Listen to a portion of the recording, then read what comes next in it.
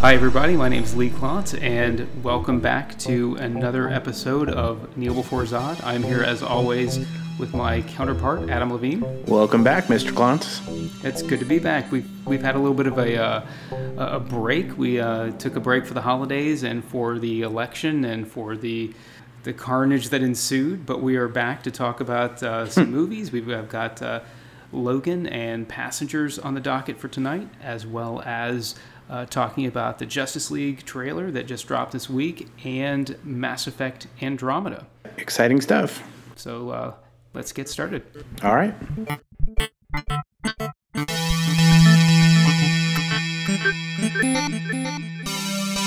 Lee, we're going to talk about movies first, and I think the movie we both were waiting to catch up and see so we could talk about it is Logan. So right off the bat, what did you think of it? Did you like it? Did you hate it? I've got to say, I mean, I have a real kind of a complex set of emotions around the X-Men movies because the variance in quality, over the past almost 20 years has been so high. I mean, you've got some really solid entries, and then you've got some real duds. And you've had, frankly, probably the worst of them in the past 12 months in Apocalypse, which I thought was just awful. And the one thing that's been the common thread through all of them is Hugh Jackman as Wolverine, and so it was nice to finally see him, I think, get a movie that actually does the character some justice. I'm not saying it's like the perfect Wolverine movie, but I really liked the tone and what they were trying to do, and it was kind of funny and tragic, and it had some great action scenes too. How about you? I loved it, and we'll talk in a little bit about where I think it sort of ranks in the pantheon of superhero movies. But, I really did like how ultimately, whether it was, obviously it was never intended as a trilogy, but this is the third standalone Wolverine film. Obviously, the first one, Wolverine Origins, was just a debacle. Awful. Right? Awful. That's amongst the worst of the franchise. And then they followed it up with the Wolverine, which I thought was not bad. That was coming off really good source material. That the whole Wolverine Goes to Japan is a nice little mini series that ran, back in the 80s, and I was a really big fan of it then. And they did a reasonable job with it, but it still suffered, I think, from not the best use of special effects, and the story kind of went off the rail in about the last third of the film. Totally. But I think that was one of the things I really liked about Logan was it didn't rely on sort of a CG villain.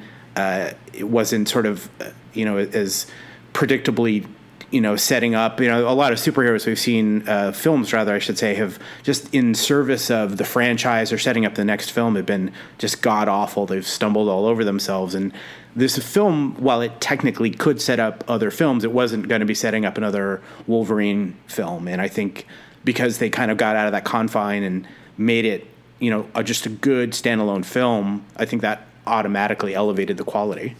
Yeah, I'm wondering.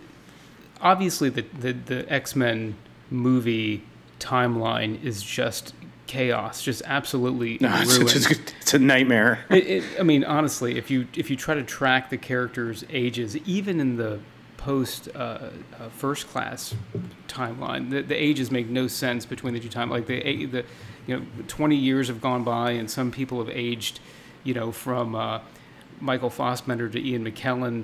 While others have aged really not at all, and it's really kind of broken that way. Do you think that they would have been better off just completely divorcing this Wolverine movie from anything that had gone before, or is that really kind of what they did in a way? I mean, yes, technically that's what they did, but by kind of thrusting it into the future. But I think by sort of acknowledging that some of that history existed and bringing in, the Professor X character and, essentially having them both kind of conclude their stories, I think it had so much more, resonance because it wasn't trying to hide from all of that just the same, right? It didn't need to go into details, and that's actually one of the things I think the film was smart in doing. There's a lot of key moments in the film where they're referring to events that just never get explained. Like, you know, we don't really know coming out of the film what happened to the X-Men. You know, it's not clear. Was like, did Wolverine do something bad? Did Professor X do something bad? Did they both do something bad? I like that they didn't even bother to try to explain that. Well, it's almost and that like to me was kind of they couldn't, but they could have. But I thought it was kind of a good storytelling mechanic not to, but still a nod to the fact that, you know, other films do exist and other films probably will still come before that timeline, in that timeline. Yeah, I would imagine so. And I kind of like the implication, even though they, as you point out, they didn't really nail it down, that Professor X may have actually been complicit in the death of the X-Men, right? I mean, the whole thing where he kind of realizes something happened in Westchester and 7 people died, and you know, it makes you wonder if, you know, that really wasn't kind of the inciting incident that kind of sent him into exile, which is kind of horrific, but it's actually, for someone of his like power, it's kind of an interesting take on that character. I mean, it's pretty dark, you know, like. Yeah, yeah, absolutely. I could be wrong, but I think in the comics it falls more on Wolverine's actions. I believe that falls on on Wolverine's plate in the comics, but I actually haven't gotten around to reading Old Man Logan, and I don't know how much that comic actually gets into how he gets to that point. But I'm anxious to give that a go. Yeah, I mean, I haven't read it either, so I couldn't say. I just I'm with you. I like the ambiguity of it, and just the tone. I mean, even though it's funny, it's a real gallows kind of humor. I mean, they're both facing death, and they both know it, and you know, they're both trying to find a way to gracefully ride off into the sunset and end these careers that frankly ended in failure. And, you know, when you think about the fact that we've been watching these movies now for 2 decades, and, you know, they have this kind of light, for the most part, kind of silly tone, although tonally they're really all over the place. They're not generally very serious movies. And to end this way, that's a pretty rough way to go out. I mean, with, you know, a clone of Wolverine killing Professor X, and then Professor X basically, and then Wolverine himself getting basically, you know, impaled on a log until he can't heal anymore. I mean, that's pretty serious stuff. Yeah, I mean, I knew going in how violent it was, and actually I warned my wife. I'm like, just so you know, she's not somebody who flips out over that, but I'm like, just so you know, this is extremely violent. You know, this is going to be a hard R, and it certainly delivered on that. Yeah, I can't imagine what it would be like to sit down and watch all the movies together, because, you know, even though Hugh Jackman is the same character and is basically the same way, he's had to kind of adopt all these different kind of versions of that same character. I'm not sure that's ever happened before. I mean, I think he's played Wolverine now, 9 times, 10 times? I mean, he's played him 9 times, yeah. 9 times. It's crazy. It's insane, and you know, with multiple versions of the cast, and I mean, you know, it's a real kind of, you know, role of his career. I mean, very few actors I don't think have ever done anything quite like it, and you know, I can't say I love every minute of every, you know, scene he's done, but I think back, you know, you and I were going to the movies a lot back when they first made the X-Men movies, and I believe Doug Ray Scott, you know, from Mission Impossible 2 was originally tagged, that's right. And it was like, oh man, he's going to be great. And when he dropped out of the movie, I can't remember why he did, but he got hurt on the for Mission, when they were filming Mission Impossible 2. Got hurt. I mean, how much does that suck, right? But I mean, to think that Hugh Jackman was like the second best or the second choice, man, what a lucky pick he was. Because I mean, it's a real strong way for him to go out, and I really hope he doesn't do any more. Yeah, I remember when they initially announced the picking of him, and you think about like how long ago that was, and that was even before like the internet was at its kind of full tooth. Yeah. In the dissection of castings, and like even then I was like, who the hell is this guy? Yeah, because I think people, certainly fans of the comic books, when he was cast, you had sort of like this real runty, tough guy, and they cast essentially like this, tall, pretty boy. Yeah. And he did. You got to give the guy credit. He did a pretty good job with a very favored character, and frankly, probably a lot of those films got made down the road because of him. He became the star. And I don't, that probably wasn't their plan, but that's what happened. I mean, and I mean, let's face it. I mean, he and I are not that far apart in age, and the dude is freaking like ripped. I mean, like the physique he cultivated to make that role is a comic book physique, which is pretty amazing, especially at his age. I mean, when you look back at X-Men 1, he looks kind of shrimpy compared to the way he looked for the Wolverine. I mean, my God, it was crazy. I'm more Caliban than Wolverine at this point, and my hat's off to the guy. He's not some young kid anymore. Sunlight. The only thing I would say that is a real bummer, and you've probably seen the deleted scene from the Wolverine where they actually bust out his like Chris Claremont era costume. He doesn't wear it, but it's actually like. It's it's in the briefcase at the end. Yeah, dude, that costume looked baller. I so wanted to see him one time wear the freaking costume because it's such an iconic look, and I'm a big fan of the brown and brown. The yellow and black I could do without, and the blue, but the kind of the clay colored and the darker brown that would have really been cool to see once, but I guess that's just not going to happen. Well. See, here's the thing. I'm going to promise you will see that costume, and you're going to see a lot of that costume. And here's why. Because at some point, they're going to have to recast him, and whoever that is isn't going to be Hugh Jackman, and it's going to be one of these things where he's going to be wearing his costume more to hide the fact that he's not a A-list star or just somebody they're trying to groom for the role. Like, I think that's the progression you're going to see there. You will see that costume to hide the fact that it's not Hugh Jackman running around in a pair of jeans and a white T-shirt because he's Hugh Jackman. Because Hugh Jackman can get away with that. Yeah, I mean, exactly. I gotta see that costume though, because that looked perfect, and I was like, dude, they've got to bust that on. I'm really bummed we never got to even see him like wear it like on the set, just to see what he would look like actually wearing the suit. We've never seen that suit before on an actual person. I mean, he probably would look like a meatball on traction, but who knows? I will say this. At this point, we've seen so many of these stupid black leather costumes. I would welcome something, even if it looked a little weird at this point. 100%. I mean, I watched the end of Apocalypse again the other day because it was on cable, and just everybody looks awful. I mean, just everyone looks just ridiculous. And it's just, I feel like the Marvel Cinematic Universe has shown that, you can do fairly comic booky costumes in a way that isn't just laughably dopey, and Apocalypse does everyone wrong. I mean, it's just so bad. But Hugh Jackman, Logan, it's a great movie. All right, so I think we can both agree this is probably the best X-Men movie. So my question, unless you disagree with that, my question then is, where does this rank in terms of, say, your top 3 or top 5 superhero films of all time? Where do you tentatively putting it? It's hard in some ways to think of it as a superhero film, and this is not ducking the question. I'll answer the question, but I mean it's such an unconventional superhero film.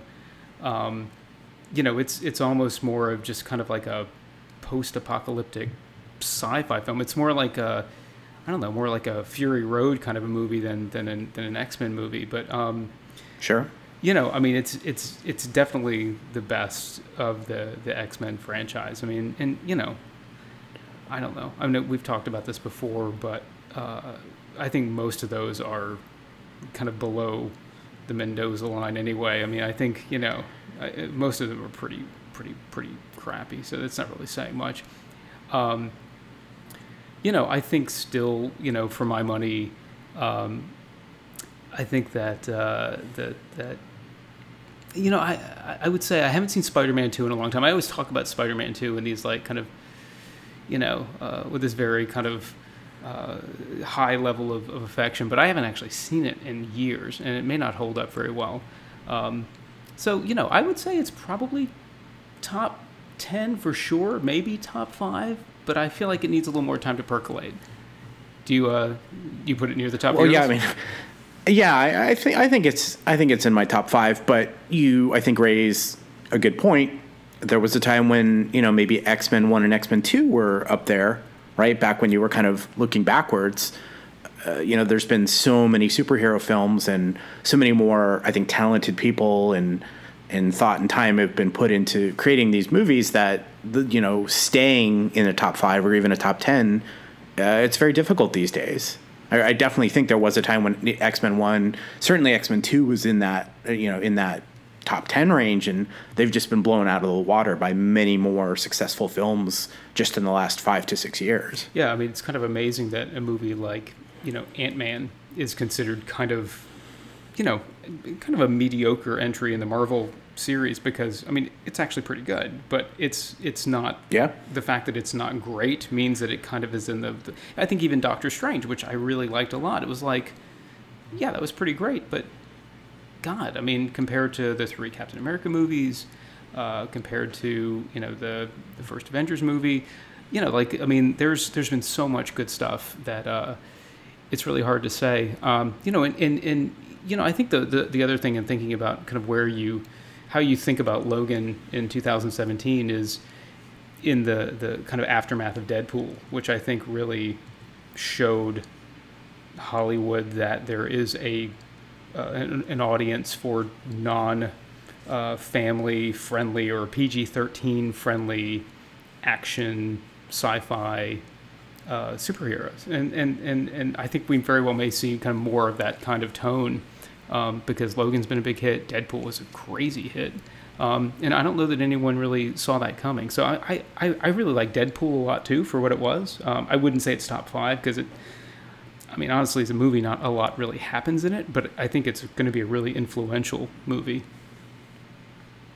Oh, yeah, without a doubt. Deadpool, I really like Deadpool. I think that's hanging around in my top 10 somewhere. I liked it again. I saw it on cable again. They were on something the other day, and it's, it's a great, it's like, I don't know, it's like a really great burrito, it's like, it's a really enjoyable, or chimichanga. It's like a really enjoyable movie. Are you hungry? I know. Like, it's really fun, but I mean, like, there's not a whole lot really kind of to it. Like, it's a great kind of little, nugget, but it doesn't really have any kind of broader impact. And I guess I feel like for me now, I've come to expect like, a superhero movie has to kind of like have waves out into some kind of broader universe, which probably isn't fair. I mean, that's, that's the only thing I really feel like it kind of lacked for me, was that sense of like interacting with other franchises, which is, kind of par for the course. But okay. I did like it. All right. I did too, and I definitely recommend people see it. Just don't let your kids anywhere near that one. Definitely not. Definitely not. Okay, let's move on to another film that we both, I think, recently watched because it came on demand. As far as I know, you didn't see it in the theater, and that, of course, is Passengers, which basically tells the tale of a ship that's being sent into, I think, another galaxy as sort of a colonization mission. And the premise is it's a corporate ship, and apparently corporations have somehow monetized successfully sending 5,000 people into deep space. They don't really explain the economy or even the economy of scale, frankly, as to how that works, and they make money off of that. But these people are on this long voyage, and it's supposed to be like a 100-year voyage, and a couple of the passengers wake up. I think I don't want to completely give it away, but I think that sets it up. Lee, did you even buy the premise? So first of all, I did see this movie in the theater. What? Well, it was why? Because it was a date with my wife, and we wanted to find a movie, and I actually really disliked this movie a lot. Partially because I paid $30 to watch it. I thought this was a really stupid movie, and I was so disappointed because I thought it was going to be like The Shining in space, you know, because the trailers kind of had this sense Why? Well, because The Shining? because What? Because the trailers have this sense of like they're isolated, they're alone, and you've got this creepy bartender. I mean, I'm not making this up. I mean, if you watch the trailers, it kind of sets it up like something's going on. You don't really know what. The fact that it's like it turns out to be he wakes up because like it's a malfunction, and then he wakes her up because he's kind of, you know, a creep, and then this stupid thing with the frigging reactor. I mean, it's a horrible movie. I mean, this is not a good.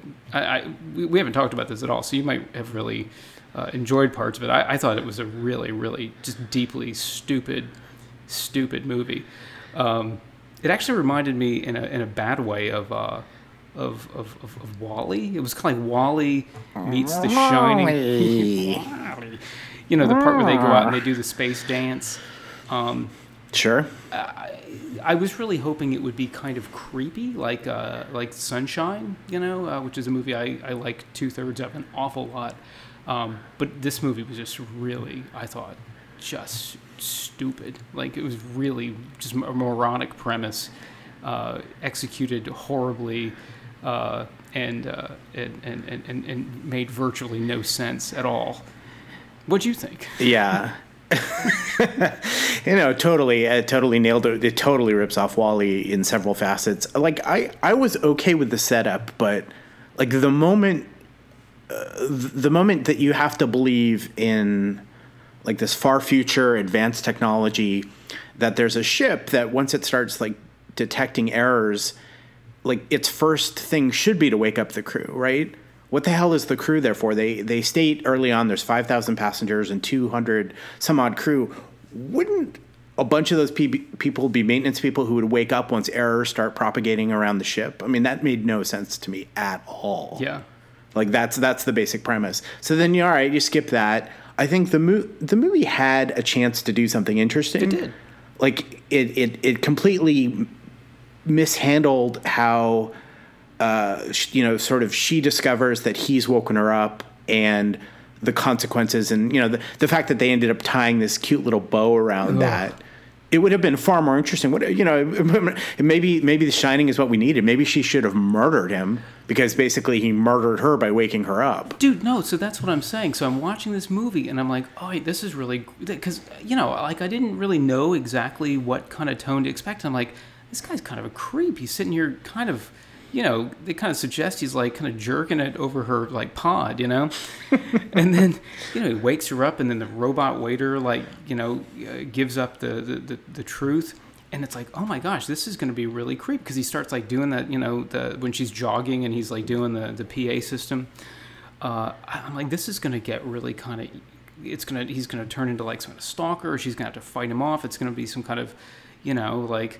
I don't know what. Like, Chris Pratt's not exactly a guy you go to for, like, you know, a kind of a creeper, but whatever. You know, play against type. And then next thing I know, they're like, he's in some kind of reactor shaft, like, venting some kind of like shit into space. The movie like had this like kind of cool thing going, and then what they basically do is they ruin the place for the people who eventually wake up by, like, you know, tearing it to shreds with a bunch of, you know, plants. They, like, destroy the actual, like, place. I mean, those people woke up and the place is in ruins. They could have killed them all. Yeah, that was the really funny thing to me, right? That they utterly destroyed the biosphere of that ship. Destroyed it. Now, presumably, though, I guess the premise is that, which this didn't make a whole lot of sense, that the crew was supposed to wake up like a couple of either like several weeks or a couple months before they arrived at the planet, and then at that point they're supposed to act like they're on a cruise liner because there's like a sushi place, and you know they can play, you know, basketball games and Xbox and all this shit. It's like, what? Is that, I was kind of wondering, is that where the corporation was going to make the money off the people? Like they spend all this money that they don't have, and then they become basically like human trafficked cargo, or they become indentured servants on the other side of the galaxy. Is that the economy? I just couldn't figure out what they were saying there. Yeah, and then Lawrence Fishburne basically wakes up long enough to advance the plot, and then he just kind of spontaneously dies. Like, that was weird. Yeah, that's the thing. Okay, so there's a couple scenarios. Either he came on that ship and had like horrible like cellular cancer, or the ship gave him cellular cancer, and they make a big thing about the pods being these pods are like, they don't ever malfunction. That's how he gets awoken. But not only is this one malfunctioned, it essentially just killed the guy. Right. And so then, again, where's tech support? So then you're like, okay, this is cool. This is a ship full of dead people. How friggin' creepy is that? That's a movie. Like, I want to see that movie.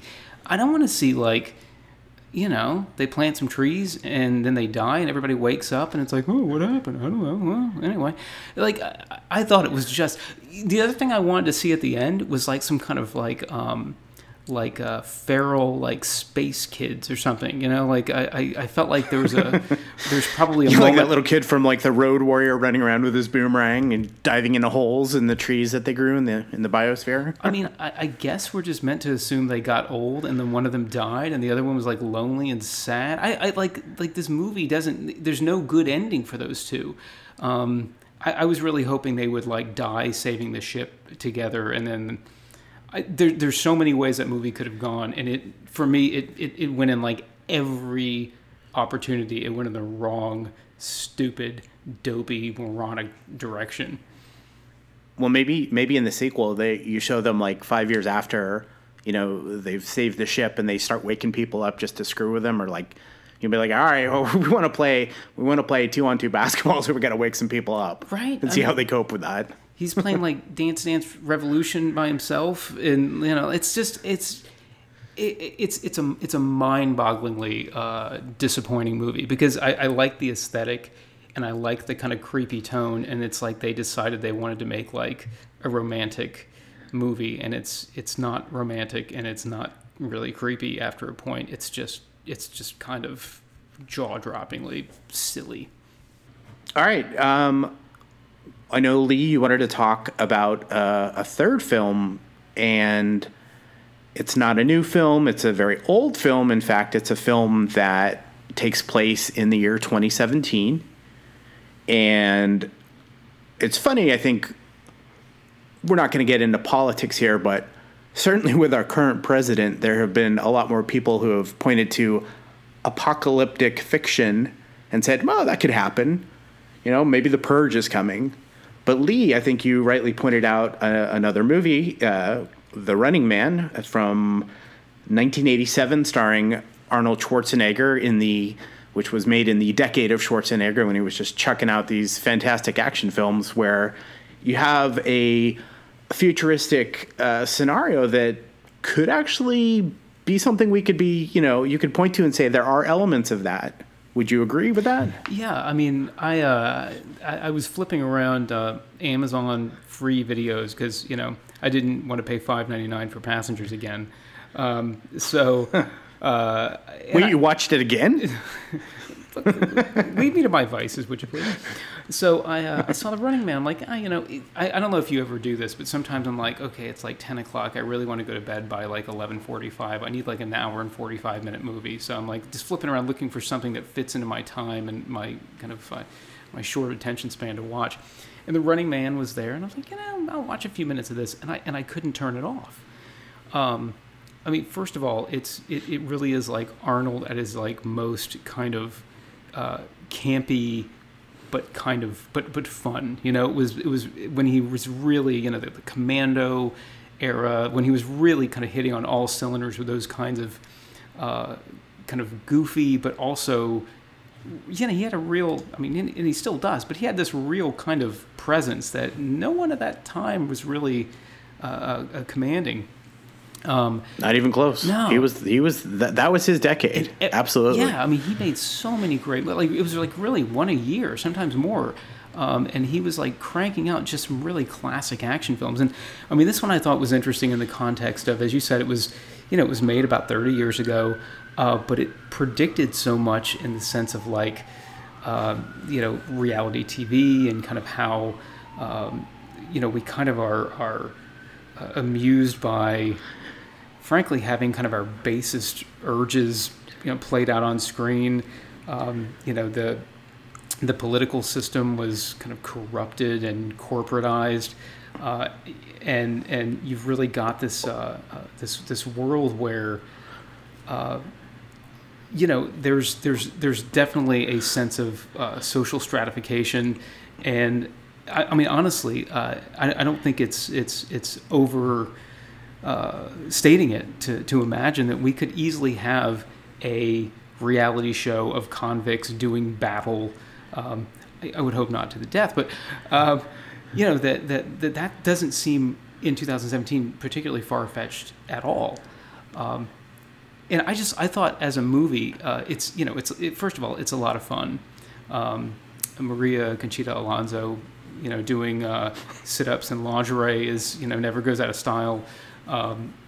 Richard Dawson is just a total asshole, which apparently he was kind of playing himself. The word is he was just really a kind of an awful person off the set of The Feud. But it's a movie that just is a lot of fun, both because it brings back some great memories, but also because it is really in some ways really aged into itself in terms of just the kinds of entertainment that really we watch kind of unironically now.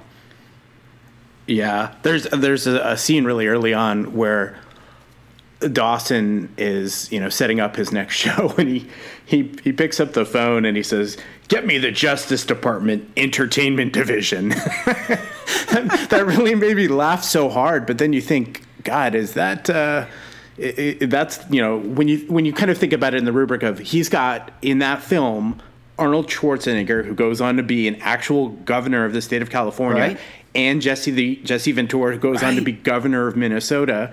And then we're talking about now we have a guy who was a reality show is our president. It's kind of insane to think that that's actually very plausible. It really is. I mean, it's there are several layers to that movie as you're watching it. You're like, wow, this is really, it's not something quite so on the nose as The Purge. It's more like I think probably it's one of those things where when you watch a movie like The Running Man or Starship Troopers that are kind of satirizing, kind of highly militaristic societies, man, some of that really hits home pretty hard these days. Well, yeah, I mean, in the beginning of the film, he is a soldier working for the government, and they're responding to what they call is a food riot, which is like completely believable. Yeah. Like, how far are we away from food or water riots? That's going to probably, something like that could easily happen in our lifetime. And he refuses to essentially murder these people. And then he becomes a prisoner, and then he escapes prison, and then he gets reacquired by the government. Then they put him on this show, and it's definitely, has a sort of like Rome set up where they're going to put him in the Colosseum with the lions essentially, and people are going to bet on it. But again, these are elements that are just not that far afield from where we are today. Whether you're talking about people wanting to gamble or people being more attracted to extreme violence like MMA, that is certainly the next level. If people were just hunted down, and in the show, the contestants are told if they survive they'll be free, and that's exposed within the movie as not true. But again, all of those things aren't hard to imagine, sadly.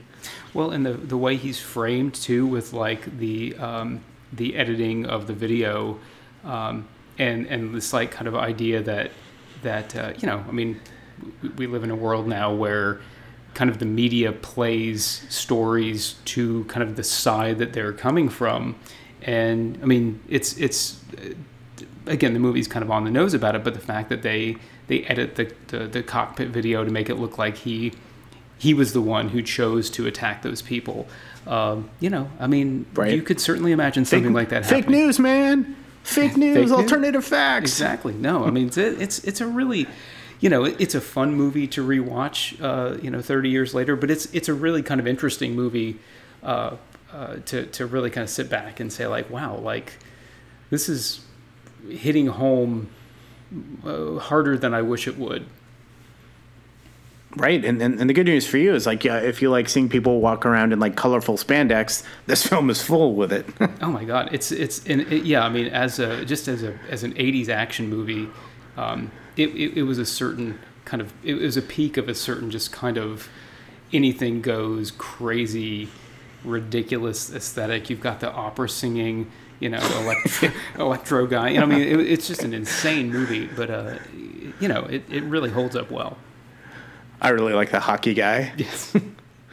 No, and you've got the Schwarzenegger one-liners, and I mean, oh yeah, it's funny because I don't think it was a particularly huge budget movie, because it does look, the special effects, I think even from their time, were not particularly impressive. I mean, some of the helicopter scene is such an obvious blue screen, or not even blue screen. It looks like a rear projection, but it's still fun. I mean, you watch it with a certain kind of set of lenses on, and it's not only fun, but it kind of gives you something to think about, which is, I don't even know if they could have imagined at the time they made it how prescient it might have been. I seriously doubt it. I'm sure they were in full camp mode. It's crazy to think, like you said, that came out the same year as Predator, which I think has a much better visual aesthetic that holds up a lot better and is, I think on every level, a better film. And maybe in some ways, The Running Man kind of probably got pushed to the side that year because of that. Yeah, I think that's probably true. I mean, it's certainly a lesser film than Predator, but it's, it's also a movie that I don't think has been necessarily, it certainly hasn't been rebooted or really kind of thought about a lot, or at least that I've seen thought about a lot in the past couple of decades. So it's, the cool thing about watching it again is for me, it was like watching it almost completely fresh. I mean, it brought back these memories, but I haven't probably watched it in 20 plus years, so it was kind of cool to have a real distance from it. Whereas with Predator, we've been seeing sequels and Alien versus Predator and blah, blah, blah. The Predator's never really left the zeitgeist, but The Running Man's kind of like it's kind of a forgotten gem. And, I would say if you're sitting around with an hour or two to kill, there are worse ways you could spend the time than busting that one out again. I completely agree. So that gets 2 thumbs up. And as you mentioned, it's if you have Amazon Prime, you got it. It's free. Go for it.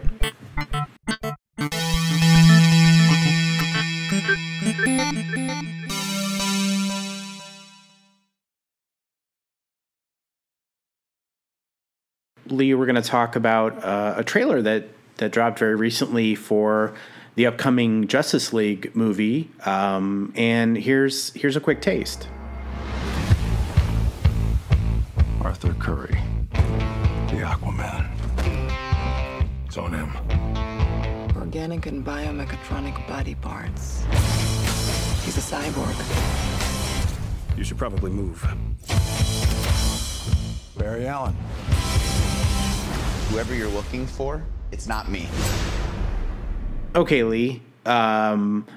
Obviously, anyone who hasn't seen Batman versus Superman is probably not going to know what's going on in this trailer, so expect some spoilers for that film if you haven't seen it, I think, in our discussion. So what was your sort of from-the-hip take when you saw this trailer? Do you like it? Do you hate it?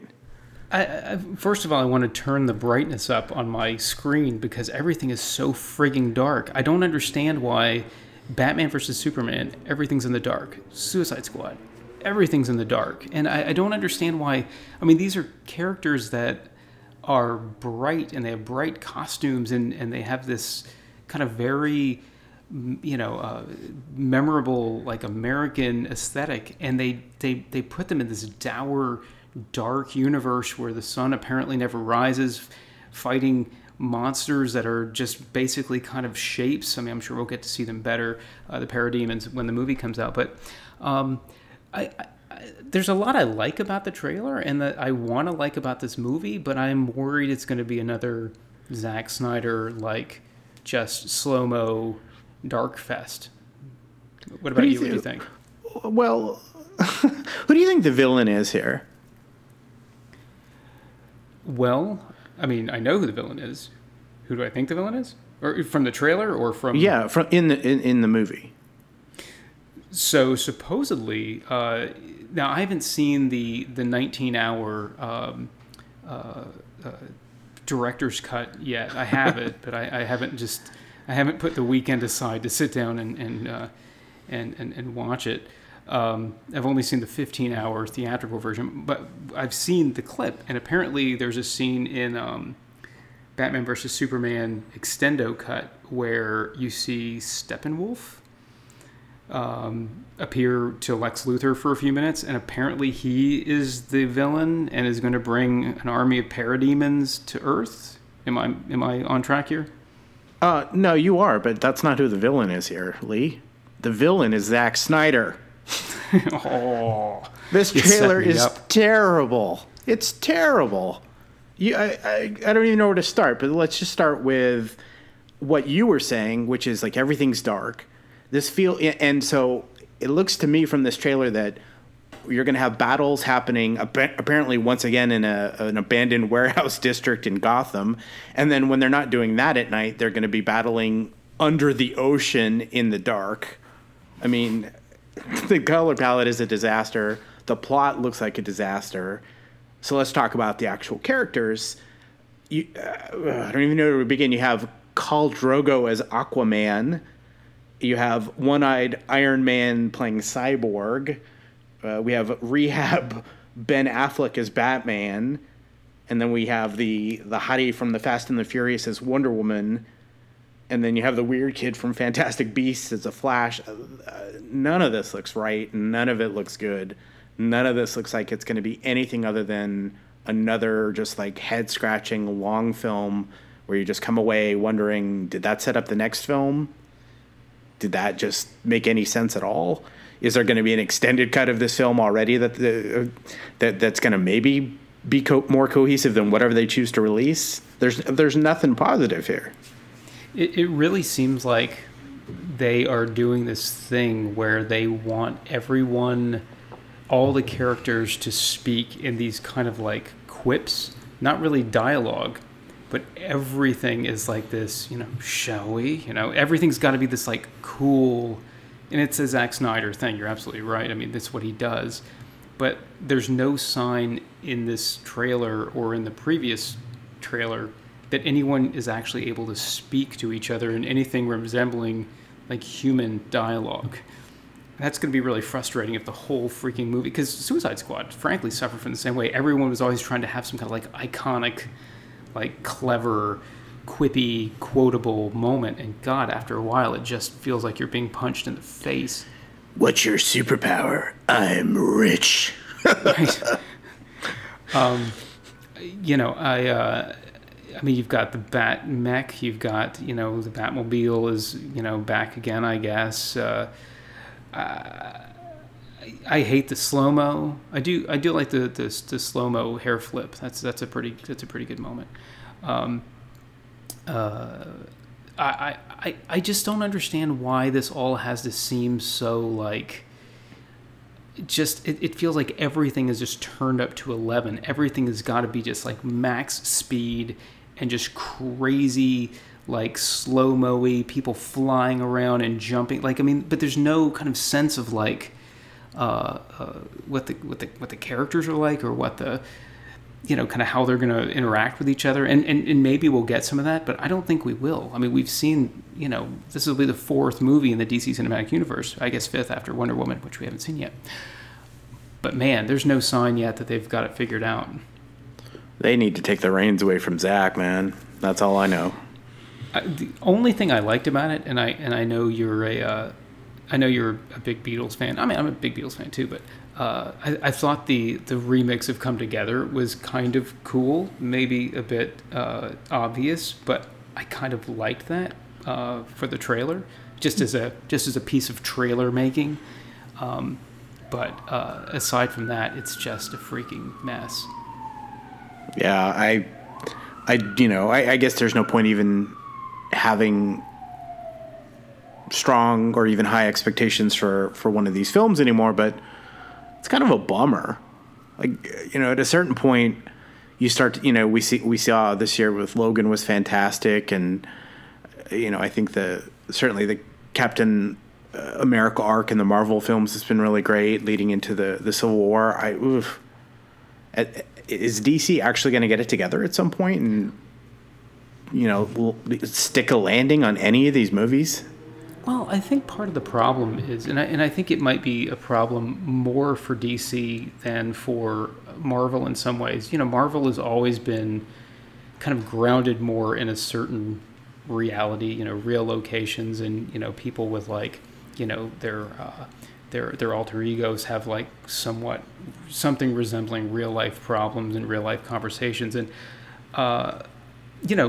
pretty much if you think through all the Marvel movies, there's a point at which they are kind of beaten down and they're tired or they're vulnerable in some way. And I mean, as far as I know, Aquaman, Wonder Woman are pretty much invulnerable. The Flash looks like he can move so fast nothing can legitimately harm him. What was up with the body armor the Flash was wearing? What the hell was that? Oh, I don't know. What the hell was because that? It's such a weird suit. I don't know, that maybe they just... I mean, the TV suit is awful. The old, 1990s TV suit is awful. I don't know if you can do a Flash suit that's not awful. So I guess they just thought maybe... And, I mean, if Cyborg looked any more like video game CG... Yeah, that effect was pretty cheap looking, right? Oh, that's bad. That's really, really bad. I do happen to like Ben Affleck as Bruce Wayne, and more than Batman, really. I think his Batman is kind of hokey, my turn. I mean, everything is delivered that way, and it's so cheesy. And it's the curse of Christian Bale, but I agree with you. I think he actually does make a better Wayne than Bale did. Yeah, I mean, he can pull off kind of rich prick pretty well, and I actually fancy that. Right? He looks like a good Batman. I like him in the suit. It's just they don't give him interesting things to say, and I wonder if part of the problem is, if you think about something like Super Friends, which is where you tend to see these characters together. I know it's Justice League cartoons, but it's there's a certain kind of goofiness to them that you kind of have learned to accept in the animated form. Wonder Twins activate. Right? Seeing form of Aquaman, a bucket of water. Form of a giant eagle. Having a character like Batman hang out with Superman, and then you got Wonder Woman in an invisible plane, and a guy who can command giant seahorses with saddles on them. This is weird, right? I mean, this is really hard to pull off, and it's they've decided to pull it off by making it just so oppressively kind of grim looking that it just seems like no fun at all. And these are characters that should be, if nothing else, a lot of fun to watch. Yeah, well, I guess we'll see the finished product soon enough, but yikes. Do we think that Superman can rise from the dead without just going Christ figure times 2,000? Because I'm really worried about what he's going to be like when he was already a dour pill in the last movie, so I can't imagine after being dead what he's going to be like. He's certainly not going to be any happier. Maybe they'll make him evil and give him a personality. That would be refreshing. Great. Yeah, I think this movie is going to stink. And there is not I won't even call that a bold prediction. That's probably the baseline.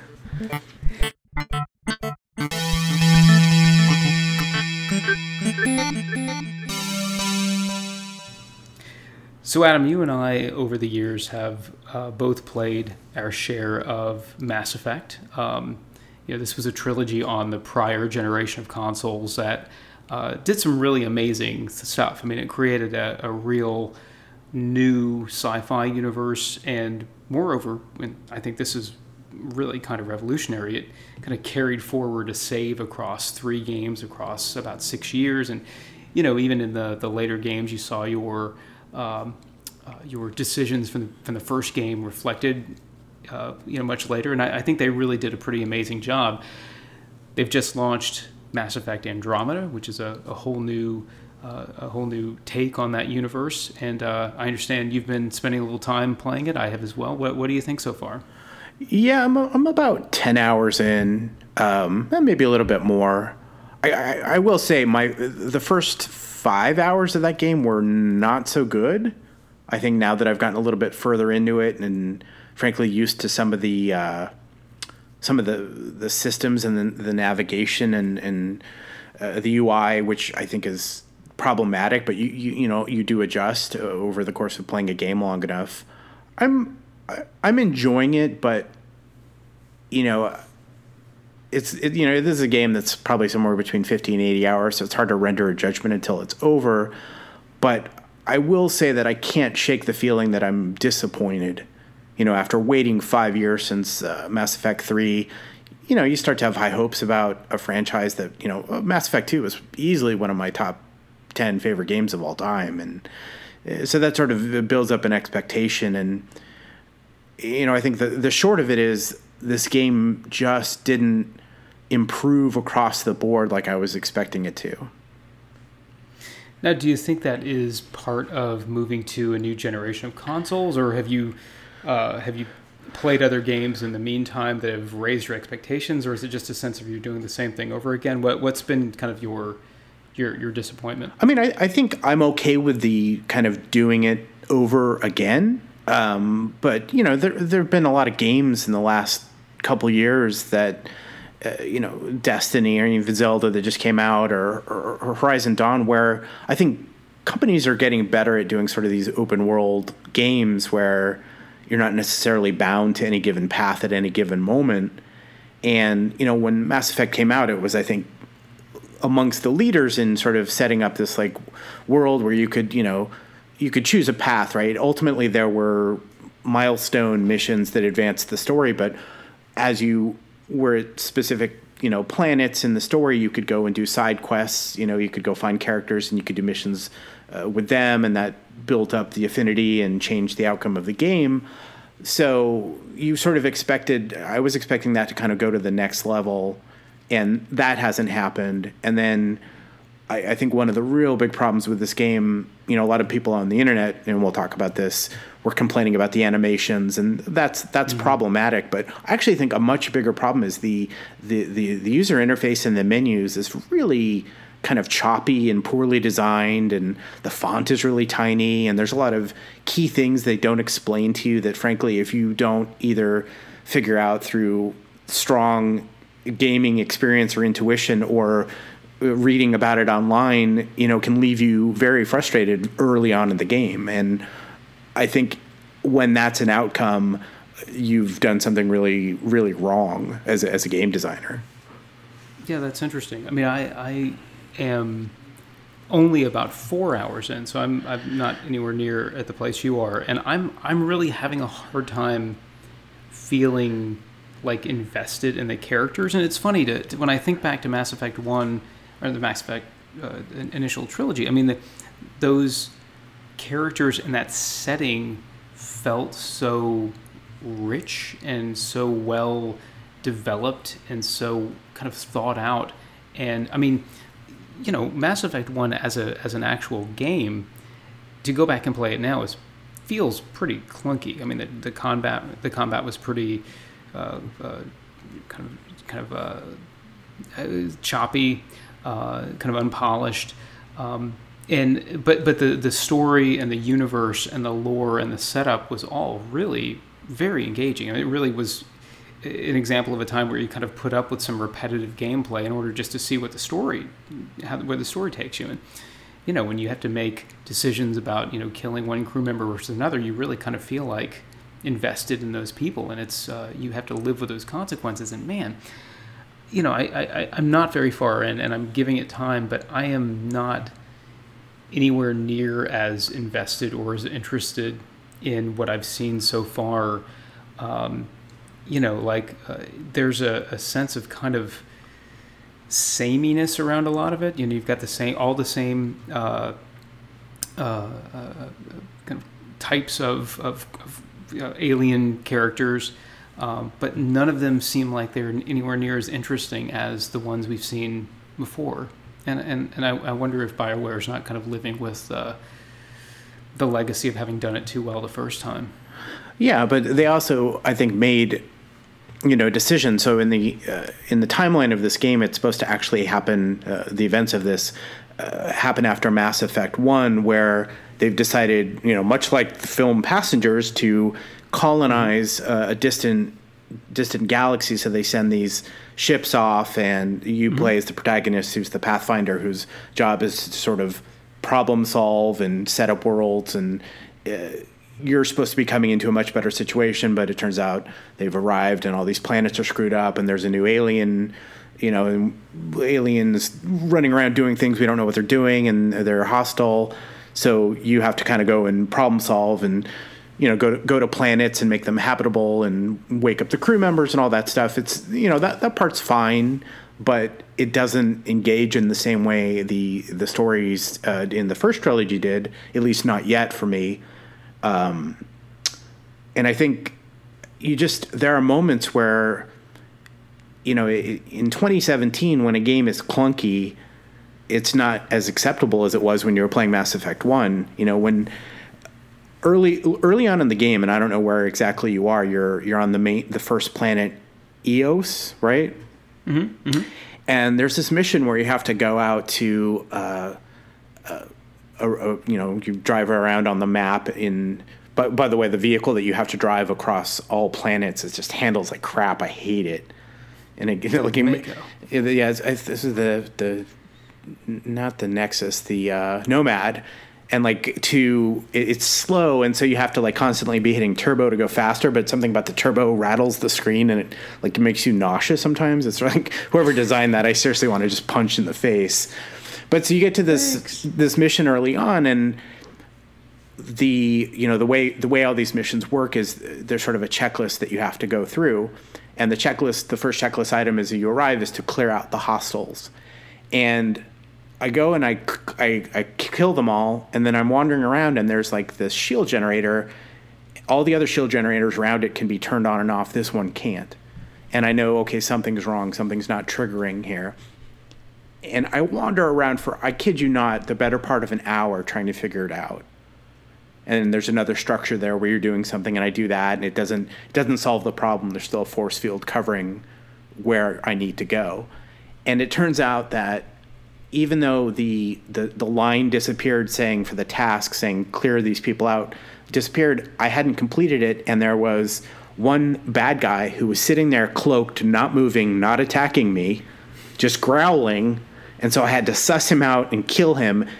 And it took me a long time, because this is not a small area you're wandering around in the first place. Right. And I thought, okay, maybe that was just bad luck for me. Maybe sometimes in these games, they're very intricate and you come in the wrong way, or you do something quite, a little bit out of order and it screws things up.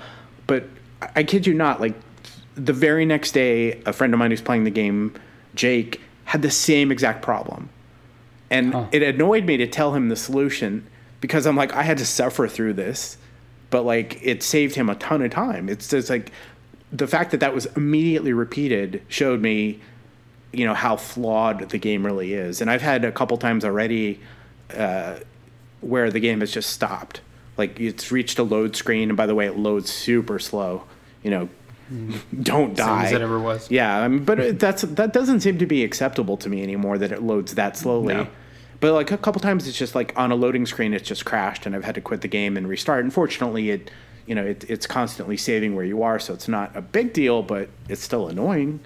And how is I don't even understand how a game like that kind of gets released, frankly. And I mean, I do, but it's disappointing. I was expecting a super polished game that took all these mechanisms and.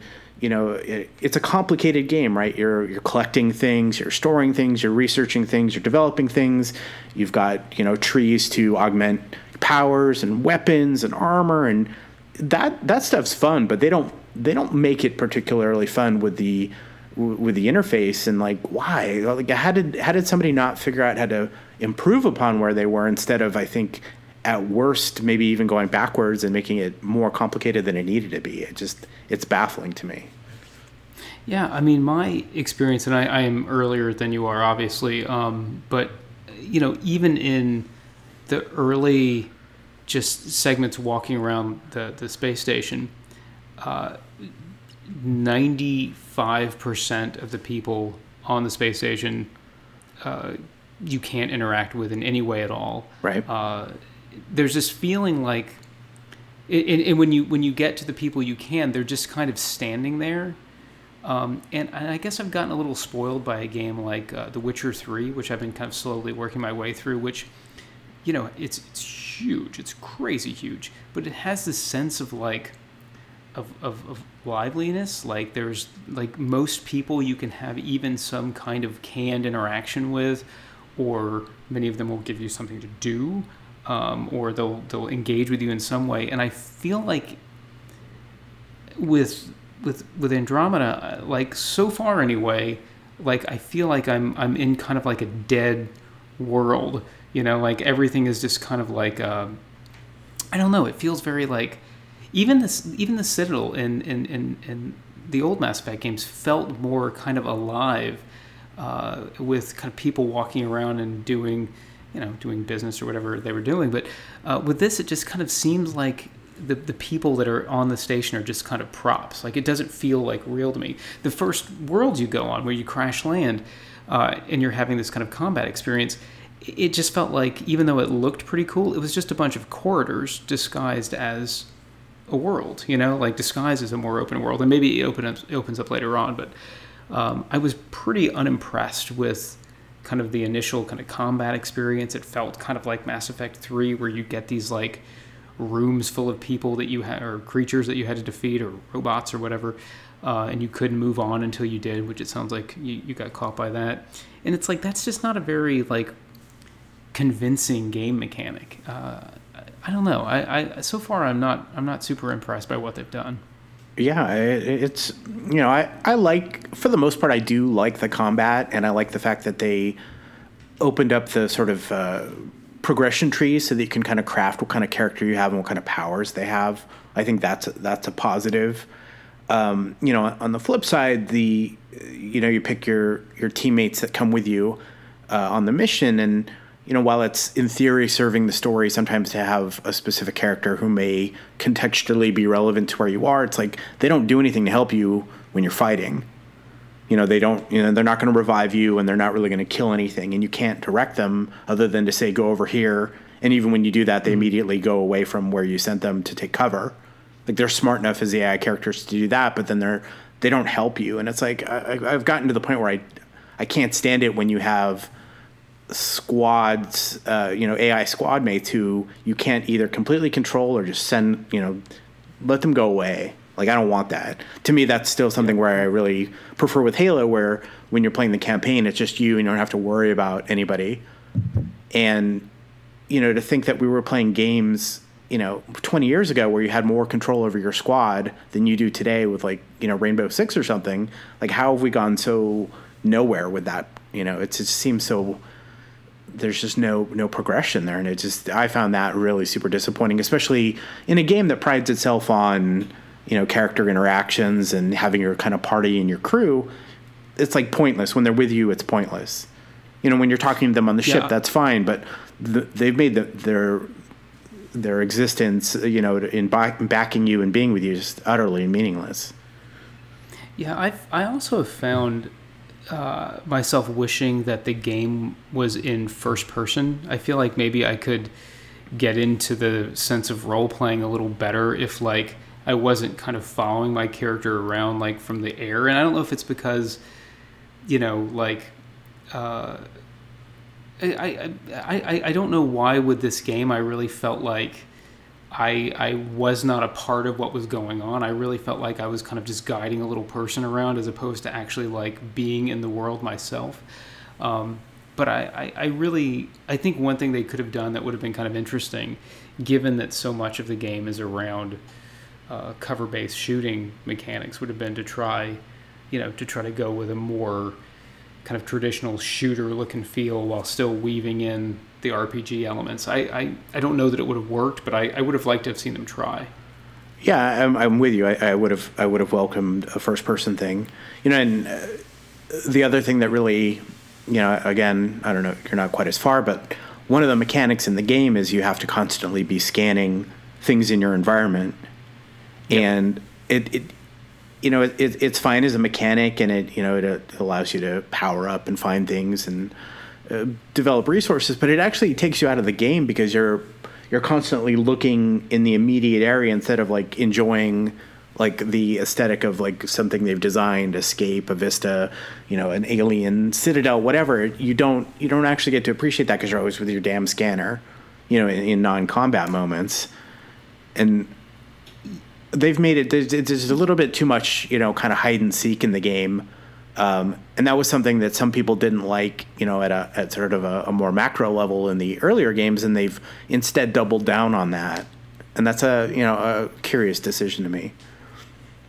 Yeah, I mean, for a game that's supposed to take place in an entirely new galaxy, I don't know. I found the experience, when we first docked on the space station and the other arcs have not appeared yet, and everything's unbuilt, and you go around and you talk to everybody, and they're like, oh yeah, when nobody showed up, we just kind of said, screw it. And it's like, what? I don't think that's not convincing to me as like a storyline, like it doesn't so far feel like it's making a lot of sense. And I'm hoping that as I give it time, I'll kind of, settle into it more. But as it is right now, it feels like an expansion pack or something. It doesn't feel like a real kind of fresh start for this franchise, and that's concerning because it's, Mass Effect was such a moment when it came out, and really each of the two sequels was great in their own way, and this one just kind of, I don't know, it's not really very inspiring right now. Yeah, I mean, if you were if you were asked to recommend this game at this point, would you? I'm struggling to kind of push myself to play it. So I have to say, this feels like a game that needs some technical work. It needs some patching. You mentioned the animations before, which some of them are pretty bad. I mean, I can overlook it, but some of the the virtual camera work is kind of out of whack, and people make these weird faces all the time, and their eyes do strange things. I feel like they're gonna work that stuff out, and it's probably not a game that I think will reward early adopters, and will probably be much better in 3 or 6 months when it's seen a couple of patches. I don't think I would rush out to buy it myself. Yeah, I'm with you. I'm not even sure I'd be able to really recommend it to somebody if they weren't kind of a diehard Mass Effect fan. Like I feel like there's enough here. I'm going to play it through, and I don't know, it won't be at the same pace that I ate through the other games, but I think I'm going to push through this game, and I think I'm going to continue to enjoy it on a certain level. But it's hard not to be disappointed every time you pick it up and you kind of run into one of the sort of barriers that are baked into the game that, you just have to live with. And that's a bummer. Like you were just talking about like cutscenes and conversation.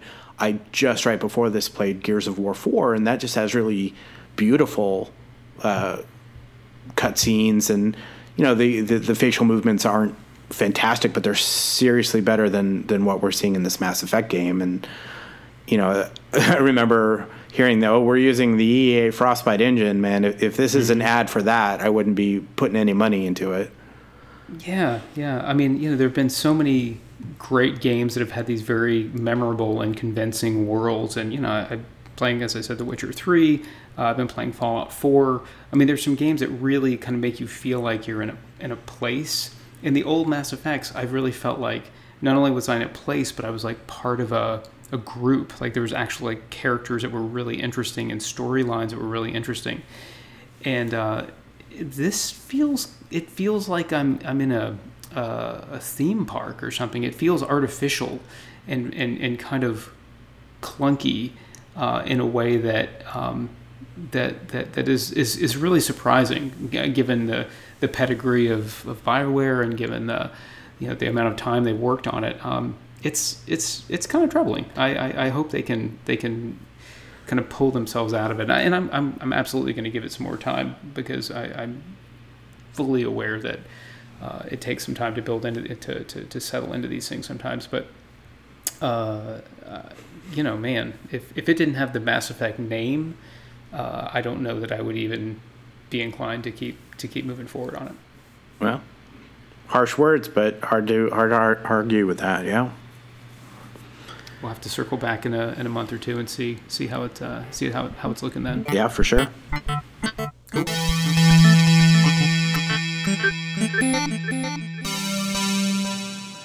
All right, that is our episode. Once again, I'd like to thank my comrade in arms, Lee Clontz. Been a pleasure, Adam. All right, and as always, you can find us on Twitter, and maybe more importantly, if you like our podcast, tell a friend and get them to subscribe. Thanks very much, folks. Take care, everybody.